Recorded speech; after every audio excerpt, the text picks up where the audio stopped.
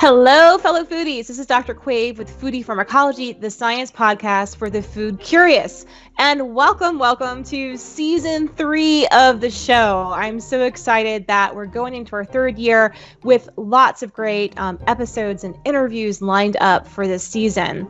And I wanted to kick off this brand new year with one of my favorite subjects that's near and dear to my heart, and that's the subject of herbaria. And when I saw that Dr. Barbara Thiers had a new book coming out, it's entitled Herbarium, The Quest to Preserve and Classify the World's Plants, I just knew we had to have her on the show to kick off this season. So let me tell you a bit about our guest. Barbara Thiers is a Patricia Holmgren director of the William and Linda Steer Herbarium at the New York Botanical Garden.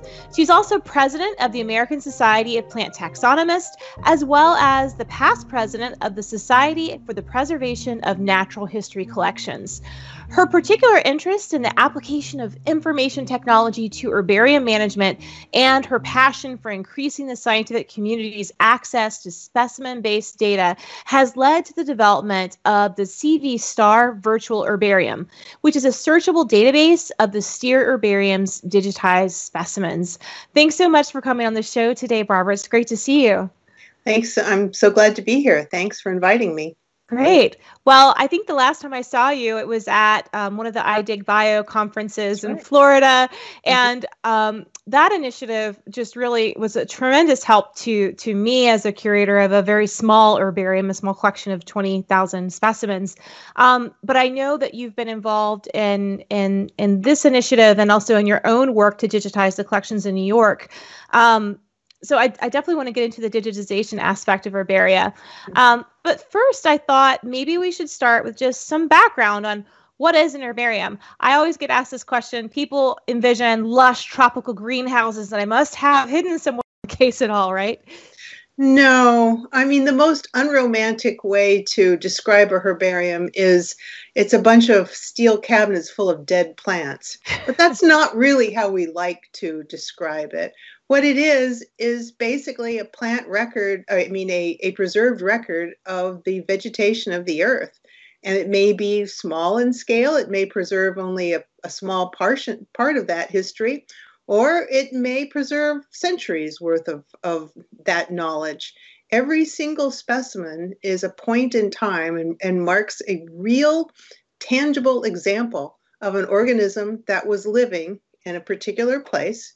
And further than that, we also have information about who collected the specimens and when, and all of that information makes a very rich source that tells us not only about the history of plants on Earth, but about the people who collected them and the science that was done with these specimens as a basis. That's great. Well, how are herbaria actually used in the sciences, and has their use or even their creation changed over time? Yeah. So the very first herbarium, which dates from the 1500s in Italy, was developed as a mechanism to teach medical students. So a man named Luca Ghini, we think, formed the first herbarium. He was a teacher at the University of Bologna, medical school teacher, and he wanted to have a way reference. He wanted a reference for his students who were learning about materia medica, plants that are used for medicine, to have a reference to the actual plant material so they could learn to identify those plants that would be efficacious for treatments. And that was the main reason the herbarium was a reference, just like a reference book, but it was one that he could continue to add to, and that was easier to put together, really, than writing and illustrating a book. And then that tradition, he didn't publish much, and we don't have his herbarium anymore, but he was an amazing teacher, and among the things he taught his many students was the herbarium tradition, and it caught on and spread. And it really, in the time of Linnaeus, this was Linnaeus who really gave us our system for naming, organisms, and also gave an early system for classifying. He was really the one who kind of formalized the institutionalization of herbaria as a tool to go hand in hand with the study of the Earth's vegetation. So What the two main types of studies that herbaria have been traditionally used for are what we call floras, which is an account of all the plants in a given area, whether it's a county or a town or maybe a whole country or even a continent. Or in the other type is what we call a monograph, which is an accounting of an entire plant group. So that you basically, for any plant group, say cacti, for example, the cactus family, you want to have a publication that tells about every single different cactus and generally how it's related to one another. So that's traditionally how herbaria have been used, and also just as a tool for identification. People who go out and collect a plant, whether they are botanists, they might be land managers, they might be private citizens. They come across a plant they don't recognize, they collect it and preserve it, and then they can compare it, just specimen to specimen. So that's the traditional use. It's all about identifying plants. However, more recently, we found that we can actually use that plant material itself, the preserved plant material, to give us a lot of clues about the organism. Plants are very good at concentrating heavy metals, and they take them up. They aren't harmful to them the way they are with animals, but they do concentrate them. And we've been able to determine that that heavy metal concentration in plants can give us an idea of what the environment was like at the time. An interesting study done out of Brown University showed very close correlation between heavy metals in plants and sort of the rise and then fall of heavy industrialization in that area. Also, for the last 20 or 30 years, we've been able to extract DNA from preserved plant specimens. And this tells us not only information that's been very powerful in understanding, reconstructing kind of the genealogy of all plants, allowing us to incorporate species that don't exist anymore, that we can use the DNA from material species that have gone extinct to see where they fit into the tree of life. And more recently, with more sophisticated DNA analysis techniques, we can actually begin to understand what particular traits a plant has, what functions, what traits it has that help it adapt to its environment, would help it succeed in times of drought or other sorts of stress. So we can get quite a lot of information from the specimens. Then when you combine them when you digitize them, of course, you have huge quantities of specimens that you can use in the aggregate, which can help you determine like broad patterns of how plants and their distribution have changed over time. Yeah. So access to these collections is vastly different today than it would have been even 50 years ago. That's fantastic. Well, I've always been fascinated with this intertwining relationship between botany and medicine. You mentioned this before, that herbaria were once, originally used as a teaching tool for students, for medical students. And I know there's a long and robust history of different botanical gardens that were used for medical training. And even the first public botanical garden in the U.S. was created by a physician that was eager to use it in his training. It's Dr. Hossick. And, Absolutely. It's right where Rockefeller Center stands today, of course. And there's a beautiful book by Victoria Johnson on his life. Yeah. But I was wondering if you could expand a bit more on this relationship between herbaria and medical history, because before herbaria came into the scene, people were documenting the uses of plants, but in drawing forms. So you have all of these copies of historic texts going back to the time of Dioscorides that document how plants were being used as medicine. But what were some of the limitations in having illustrations rather than physical samples? Right. Well, a lot of it was the quality of the illustrations. Especially for the sort of average person, kings and queens might have their royal homes might have beautiful hand illustrated text done by the finest artists who could give just stunning representations of plants. But those weren't the sort of books that the average physician or botanist had at their disposal.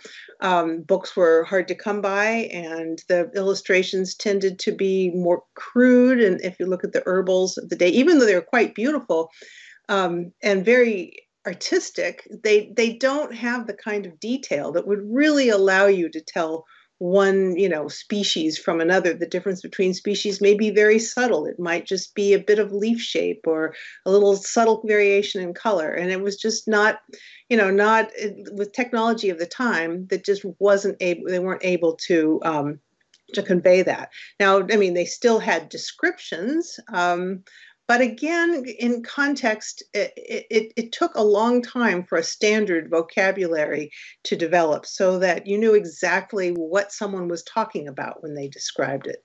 So the herbarium specimen was the actual thing. And if the specimens were pressed well and maintained and didn't become moldy or eaten by bugs, a century or two later, they're just as useful for seeing those key features as they were the day they were collected. It's amazing. And they were incredibly important to exploration as well. I'm thinking of some of the collections. One of the beautiful things I really enjoyed in your book, and by the way, that was my vacation reading over the holidays. Sitting at the beach, I had my beautiful herbarium book open. It was so rich in detail and in stories, and really, really fabulous. So I definitely encourage the listeners to grab a copy of herbarium. You won't regret it. One of the stories that interested me was one recounting some of the Spanish and Portuguese expeditions and how some of these collections even became lost and then were later recovered. And there's this kind of pattern of these amazing, intensive collections happening. But can you give us some examples of those? Sure. I mean, this is a recurring theme. Mm-hmm. So much effort went into the collection, and it was often done with, great fanfare. And, it's also extremely hard work. To make all those collections, you have to, first of all, there was the trip wherever you were going. It was often fraught with all kinds of difficulty, and many people didn't survive.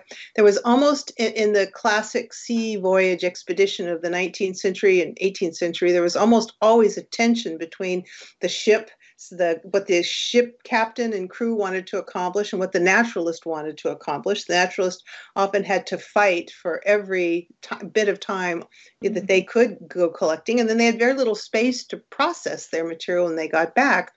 They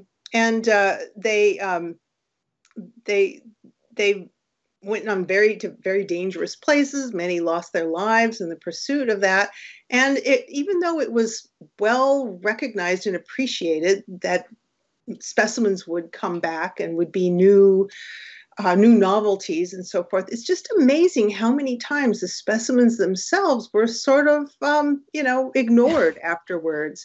And I can imagine how it happened that they really couldn't put names on all of them. They didn't recognize them. They might have gone through and picked out a few of the prettiest or the most, outstanding in some way, and the rest just got put aside. But in some cases, there was really more of a kind of a different tinge to it. In the case you mentioned with the Spanish government and the specimens of Colombia, a man named Jose Celestino Mutis was a Spanish physician who spent his whole career in what is now Colombia. It's a much larger area called Colombia in those days. But he not only spent 20 years with a team documenting the flora, but also teaching a whole host of local people to illustrate the plants, to write the flora, and to amass truly magnificent specimens and illustrations of them. It just so happened, and it's not really clear whether this was a coincidence or whether it reflects his political leanings, but many of the people who were and worked with him in his Casa de Botanica ended up being part of the Colombian Revolution in one way or another. Even his own nephew was arrested and never, I guess, wasn't considered to be a major force in the revolution, but was definitely detained. And at some point, the Spanish government just took all the specimens back. They took them. They said the reason was that this hard work won't be appreciated there, and with all the unrest, they could be destroyed. But it's also, entirely possible that they wanted to disrupt this activity because it was part of a nation building institution, and because it may also have been a hotbed for training, revolutionaries, who knows. But when the specimens were brought back, they were put in a storeroom. Nobody looked at them, and it really wasn't for, a century later that anyone found them. So, Wow. there's lots of reasons, even in our own country, the expedition that everyone knows about is Lewis and Clark. Lewis and Clark. Yeah. What They happened with those specimens? Well, they were trained. It was Thomas Jefferson's request that they make specimens. He made sure they were trained by one of the most knowledgeable botanists at the time, and they made beautiful, well-documented specimens. Some were lost when they put them in a cache over winter on the trip, but they sent back 2 other major shipments. And they fell to a German man named Frederick Persch to identify, and he did do some. Again, they were mostly things that no one had ever seen before, so it was a lot of work to go through them and name them. And he did a few, and then he decided to go back to Europe. He ended his time in the U.S. Without telling anyone. He took the remainder of the Lewis and Clark specimens with him. And when he got to England, he continued to work on them and made a major publication and described some 70 species. But then when he was done with them, he gave them to his mentor, a wealthy Englishman, and they became part of that man's herbarium, Aylmer Lambert. And the only way they came back to the United States, at least this part of them, was that an American botanist named Tuckerman, Edward Tuckerman, happened to be touring Europe at the time, saw that there was an auction of this. He was about to start a job at Amherst College, so he went and he bid on the American specimens. And when he got them, he found out, sure enough, there were some 47 Lewis and Clark specimens. So he studied lichens. He didn't want to keep the vascular plants, which is what all the Lewis and Clark specimens were. So he gave them to the American Philosophical Society, which had been the intended repository all along, Philadelphia. But those for almost a century, those 47 were the only ones that they thought were remaining. And it just by chance in the 1890s, I think, someone was poking around in a storeroom and they found these bundles. The specimens were exactly as they had been sent, and they'd just been tucked away. So I guess what it says a couple things: that the documentation part of a collections expeditions is the hard work. And often it's not something that can be done easily.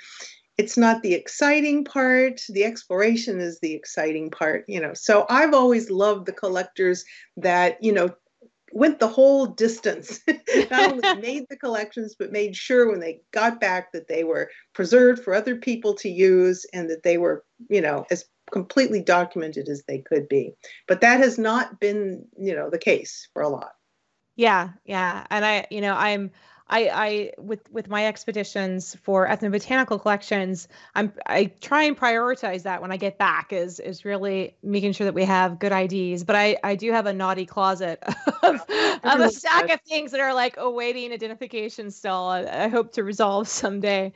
Yeah, everybody does. We probably at the New York Botanical Garden, we probably have 35,000 specimens from our expeditions, and we go through them regularly. And for the most part, there just isn't anybody at this time who can study them. We keep them, hoping in the future that they will be. They're certainly not forgotten about, but every place has got a backlog for sure. Yeah. So this seems to be a recurring theme over histories. We have this, immense amount of work that goes into the preparation of these specimens. And the older the specimen is, the more valuable it is. But yet the expense and the amount of care that goes into these on the back end following exploration, sometimes we come up short. And is this a problem that still continues today? Are these types of natural history collections well supported to maintain basically an ever-growing, base of material? Yeah, it's a major concern. It probably really always has been. The herbaria represent, like libraries do, the documentation part of science. It's not where the flashy discoveries are made. Those are generally done in the laboratory or in the field. This is though where the results reside and make it possible to sort of have the building blocks of science that each new researcher builds on. And so it has always been hard to support these resources because the support is really in perpetuity. You know, you can never stop. Herbaria, for example, don't require huge expense once you're set up. They're steel cabinets in a room where the climate should be controlled within kind of reasonable limits, and the cost of adding each one, you know, until the cabinet's full, at least, is not a huge additional cost. It doesn't require a lot of technology to do it, but it is a forever cost, and you know, can never ever stop taking care of the specimens.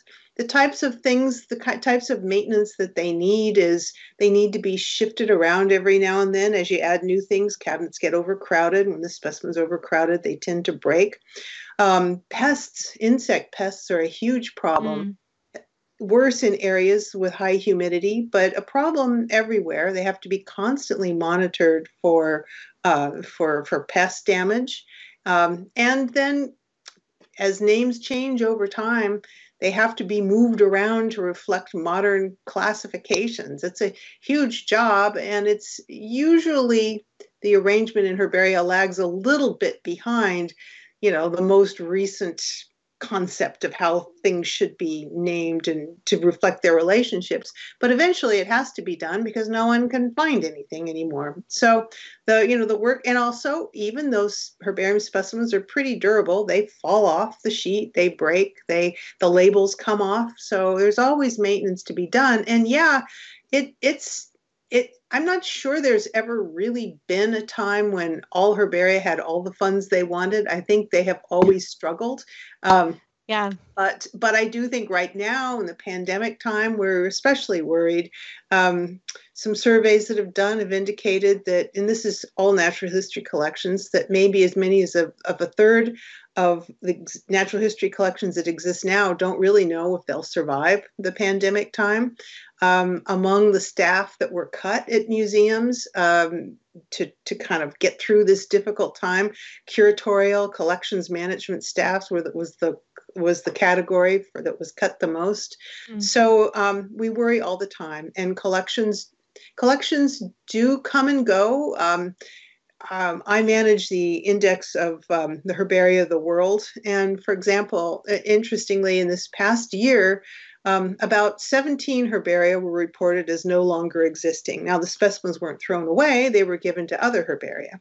But at the same time, about 80 herbaria were newly registered, so they continue to form as well. So it's a fluid and ongoing activity. It isn't really just something from the past. The bulk of the new herbaria that form are in developing countries, but not all. There are some in the United States and in Europe as well. Yeah. Well, and can you give us an idea about the relative difference in size of herbaria? What are on the small end versus the larger end? How many specimens might be in an herbarium? The largest herbarium in the world is the Royal Botanic Gardens Kew. And then that's about 8 million specimens, a little over 8,125,000. And Paris has 8 million, and the New York Botanical Garden has 7.9 million. So there's some that are very pretty close. Yeah, and honestly, none of us know exactly how many specimens we have, so we're all just making our best guess. But then there are herbaria that have as few as, you know, a couple hundred, ones that have just started. Generally, the average, if you were to take an average of all the world's herbarium, I think the size would be about maybe 40 to 50,000 specimens. And they have very different purposes. The large herbaria are where you would turn if you are looking for those old historic specimens, if you're looking for specimens from a wide range of places around the world, especially important if, again, like my cactus example, if you're looking to write a description of every cactus plant that's ever existed, you definitely use a big herbarium. But the small herbaria that tend to be regional are extremely important too, because they reflect usually deep concentration on a fairly small area over time. A university herbarium like yours probably represents, or at least did at one point, yearly field trips by a class that went out and collected. And they didn't come up with new species every year or maybe ever, but they are giving a very good and detailed record of plant life in your area. And that can be extremely important in trying to understand change that's already happened and change that might happen in the future. Oh, absolutely. That's exactly the case. There's some nice specimens from the Southeast in the collection, including ones from locations that no longer support plant life because Sure. dams have been built and they've been, flooded, or, now it's a large parking lot over where it was before. We've even had some specimens that were used in getting a unique environment, granite rock outcrop environment of Arabian Mountain, established as a national, as a heritage site. And so, I think regional herbaria can be really important in that aspect. And as you said, I think this challenge of funding will continue to plague all of us in the natural history community and museum community. And the level of training is really incredible to become a well-trained taxonomist. Mm-hmm. And can you tell us a bit about what does it take to become a taxonomist?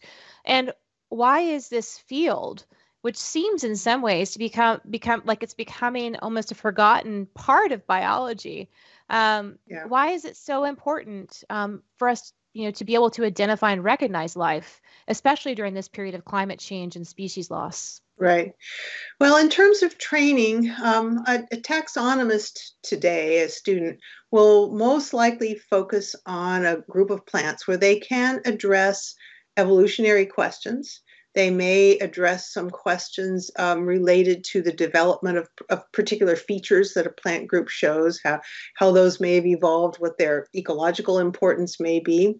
It will also involve understanding at both the molecular level and at the whole plant level, the macro level, about how each one differs, from the other. And that involves doing a lot of lab work, grinding up material, doing DNA sequencing, but it also involves looking at a lot of herbarium specimens, looking at past work and seeing how specimens were treated previous, or species were described previously. What almost everyone finds when they do a modern treatment where they look at a whole lot of specimens, they find that the limits between species that have been used are, maybe not so great. So they end up deciding either that there are more or fewer species than previously than people had. And the molecular data often is very good at helping to elucidate that. So they look at a lot of specimens. They probably do a lot of collecting too. So they observe them in the field, make their own specimens. They learn those skills. And then they have the job of sort of compiling all of this, which is the effort to describe a plant so that someone else can imagine it without seeing it is something that takes a great deal of practice. It is probably the hardest thing about being a taxonomist and writing a description. It takes forever to do it. And if you have to look at a lot of specimens, you have to make sure that all of your ranges reflect all the specimens that you look at. And then, I think that takes so much time. In my experience watching students is that there's so much work that needs to go into getting the plants in your head so that you understand how they're related to one another. That, when you may not get the wide range of laboratory experience or other skills that you would have if you were working purely in a lab setting where the results come fairly quickly. You have a lot of deep knowledge, but that may not be so much what an employer is looking for, and so there are a lot of clever and very just brilliant students of systematics today. What they're tending to do is maybe work on slightly smaller plant groups, but trying to do a lot of other things, trying to involve a lot of other knowledge, whether it's ecological, again, or genetic, or plant-animal interactions with pollinators or parasites or so forth, so that their portfolio of skills when they go out on the job market is a lot broader. And that strategy seems to be working. It's true that there are many fewer people who can identify plants around. We see that we keep a list of specialists of plant groups all over the world, and every few months we revise it. And usually what we do is take off somebody who's retired or passed away. We don't add a lot of new names. So that's definitely a skill that's being lost. The trick is, how to train people who can get positions so that they can continue to do this work, continue to train students, but have the breadth of knowledge. And that's really the hardest part, because the only way you get to know plants is to see a whole lot of them. Yeah, absolutely. And that takes time. It just takes a lot of time. Well, in your book, you profile a lot of really impactful collectors. And I was wondering, do you have a particular favorite from history that just their story really inspired you? Well, it'd be hard not to select Alice Eastwood. Alice Eastwood lived in the 1800s. She was born in Canada, but grew up in Denver. And she was an extremely bright young woman. And she was the valedictorian of her high school class. But because her family, her mother had died when she was young. She was raised by her father, who never succeeded at business, and she needed to go to work to support the family. So she became a school teacher, but she devoted all of her free time to botanizing in the Rockies, and she became very well known as a guide for people who wanted to go climb the peaks. And she also knew the plants and wrote prolifically and lectured on them. She even took Alfred Russel Wallace. When he visited Denver, here is this famous South American explorer. She took him to the summit of Gray's Peak, named for Asa Gray, to botanize. Wow. And so she did that on her free time. But then, luckily enough, she and her father sold some property where their original home had been in downtown Denver. And when she sold the property, she made enough money that she didn't have to teach anymore. She had made a trip to San Francisco on a vacation, I suppose, a few years earlier, and she had met a woman named Kate Brandegee, who was the first curator of botany at the California Academy of Sciences. The California Academy of Sciences was probably the first institution in the world that put in its charter that it welcomed the contributions of women to their field. So they hired this amazing woman, Kate Brandegee, and she met Kate, and they hit it off.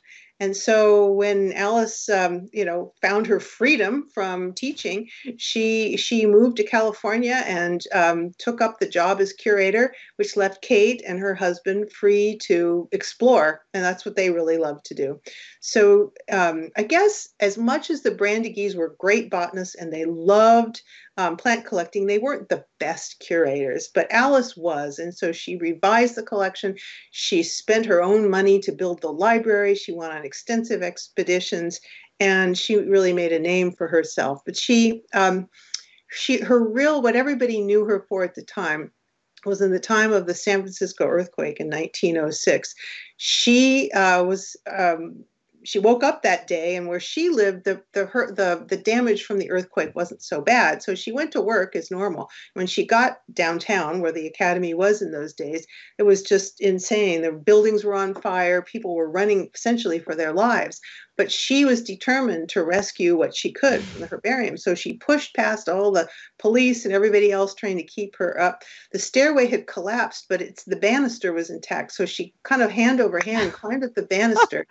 And she took the type specimens, which she had segregated. She was one of the first person to take these most valuable specimens and segregate them. And what's the type specimen, too, for the audience? Sorry. Sure. So every time someone names a species for the first time, they have to pick one specimen that represents it. It's a voucher. Representative. So that's the specimen to which a name is always attached. So if you really want to study a plant and know what it is, you almost always have to at some point refer to that type specimen. And once they're gone, you have nothing but a description to base it. So she'd already pulled them aside so that in the thinking that if there's ever a fire, this is what I can save. But she put them in a big kind of an iron case, and there was no way she was going to get that out of this building. So she wrapped them in a big tarp somehow and lowered it to the ground. And then she got out and she somehow commandeered a horse-drawn carriage to drive her away with this specimen. That's amazing. 1,500 type specimens, and she saved her lens. It wasn't really a microscope, but her kind of like a glorified magnifying glass. That was what she saved. And later her own home burned up. And so she had nothing. So while the academy was rebuilding, she worked in other places and continued. And then when it opened up again, she had said at the time, it's a tragedy, but I had fun collecting the first time and I'll have fun doing it again. And she built the herbarium up to 300,000 specimens again before she died. Wow, she lived incredible. A long time. She was honored at a botanical congress in Stockholm, and I don't remember the year, but they put her in Linnaeus's chair and honored her for her accomplishments. Wow. And she was given many times. She was offered the possibility to call herself Dr. Eastwood, an honorary PhD, but she said, no, I don't need a PhD to do this work. You just have to work hard. She also devised a type of skirt, a split skirt, so that she could go in the fields, and bend over and not be constricted. And when women would say to her, "Oh, I just don't know how you can get away with the things you wear and the way you look," she said, she was quoting Emerson roughly and saying, "If you scorn convention, you always can." She sounds like quite a character. Wonderful, wonderful person. She's definitely my favorite. That's amazing. I wanted to bring up another woman from a little bit further back who captured my interest because of her history as an herb woman, as a healer in France. And that's Jeanne Barré, the first woman to circumnavigate the globe. And she had to do it in disguise as a man. Can you tell us a bit? I mean, these stories, they should make movies about these women. They're just fascinating. I wish we knew more of the specifics about Jeanne Barré's life. There's not a huge record because it was a long time ago, and she was, as you say, just an herb woman. She was a peasant woman who was a little bit better off than many peasants because she had the skill and she could sell her plants. And through that work, probably she came to know a botanist by the name of Philippe Commerson, whose estate was near where she lived. And one way or another, they became lovers. And after his wife died, she moved with him to Paris, and they began a joint botanical enterprise. And he would go in Paris to the herbarium and work, and I guess then she would do the work at home. And they were a very devoted couple, and they had had quite a good botanical bit of teamwork going on. So he was offered the opportunity to go on a French expedition. This was really the first major French exploring expedition under the command of a man named Bougainville. And this was meant to go around the world collecting natural history specimens. And Commerson was chosen as the botanist. And when was this exactly? This was in the 1760s. 1760s. Okay. Mm-hmm. Yeah. So just before the French Revolution, actually. There was a huge sense in Paris, the Enlightenment period, that we should push back the frontiers of knowledge. Also, France had lost a lot of its external territories during wars with England and so forth. So they were looking for knowledge. They were also looking for new territory to claim. But anyway, Commerson was chosen as the botanist, and he wanted Jeanne Barré to come along, but women were not allowed on expeditions on ships. There was a huge amount of superstition about having a woman on board, and there were certainly no private quarters or anything. So they conceived of a plan where she would dress up as a man, and he was allowed to bring an assistant. So he went on board. He conducted interviews. She came dressed as a man. He selected her as his assistant, Jeanne. Instead of Jeanne, she was Jeanne Jean, and they, she dressed. It was horrible for her. She bound her breasts in linen rags, and then in the heat of that, she developed terrible sores. Wow. She had all kinds of problems with the crew. She had to, when she wanted to urinate or something, she had to try to get away from everybody. I mean, it was terrible, and they lived in close quarters. But she was an amazing she had a great, amazing physical strength and perseverance, and obviously a huge amount of determination. And I mean, Commerson, he was a great botanist, but he seemed like, from what you read about him, sort of a wet blanket. He was always complaining about things. He didn't feel well. He thought the doctor of the expedition was trying to kill him. And it was just sort of an ongoing set of complaints. And he ended up not being the one to really do the field work. It was her who carried the heavy equipment, climbed the mountains, made the specimens. And they kept up the subterfuge, though, we think, until Fiji. Now, there's one funny thing that happened in Brazil. For some reason, Commerson was confined to ship, was punished for a month. And so for the month in Brazil, she did all the field work on herself. And it's speculated that maybe the captain found out about this. And punished him then. Mm-hmm. Maybe. But we don't really know. Anyway, they got all the way to Fiji before it was generally known that she was a woman. And it was terrible for her after that. She was raped, and she basically withdrew from all of the expedition activities. And the expedition, went on. Not many collections made after Fiji until they got to Mauritius. And when they got to Mauritius, the captain said that Commerson and Beret would leave the expedition. And a lot of it had to do with the fact she was pregnant at that point, and there was no way that when they got back to France that this was going to pass unnoticed. And he was looking forward to all of the accolades of his adventure that would come. So he didn't want anything to get in the way of that. So he put them off with their specimens. But they actually formed an association with a very interesting man, a man named Pierre Poivre, who was the administrator of the colony, but also a botanist and agriculturalist, and who was really, even at that stage in the 1700s, quite concerned about what deforestation was doing to the island of Mauritius. So he saw a great imperative in collecting. And so for the next several years, they continued to collect with him in Mauritius all the way over to Mozambique and so forth. And in many ways, those were the best years in terms of collections. But eventually, Commerson died. He really was in poor health. And when he died, everything ended for Jean Beret. No more place to live, no more work. She was basically just thrown out on her ear.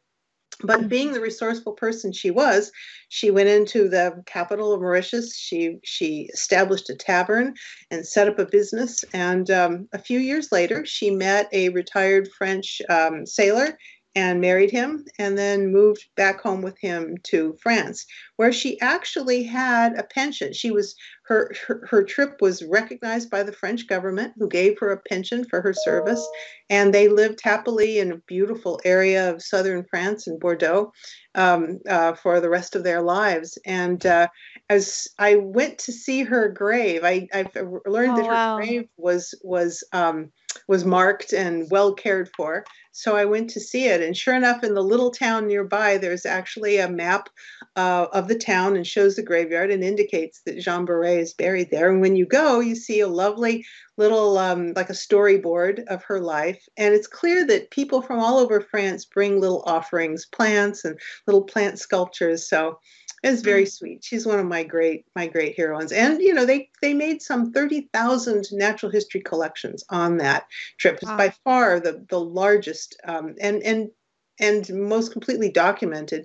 You'll never find Baret's name on any of the labels. They all say Commerson. The most sort of emblematic plant is, of course, Bougainvillea, which they collected in Brazil. And of course, named for the captain. And that's a plant that everybody knows because it's grown everywhere.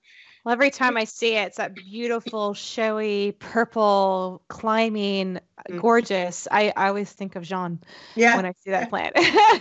That's how it should be. Yeah.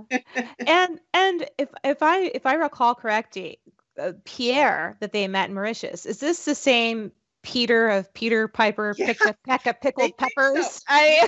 There's an interesting inline there with the spice trade, right? Yeah. So Pierre Poivre, his name translates in English to Peter Pepper, and Piper is the scientific name of pepper.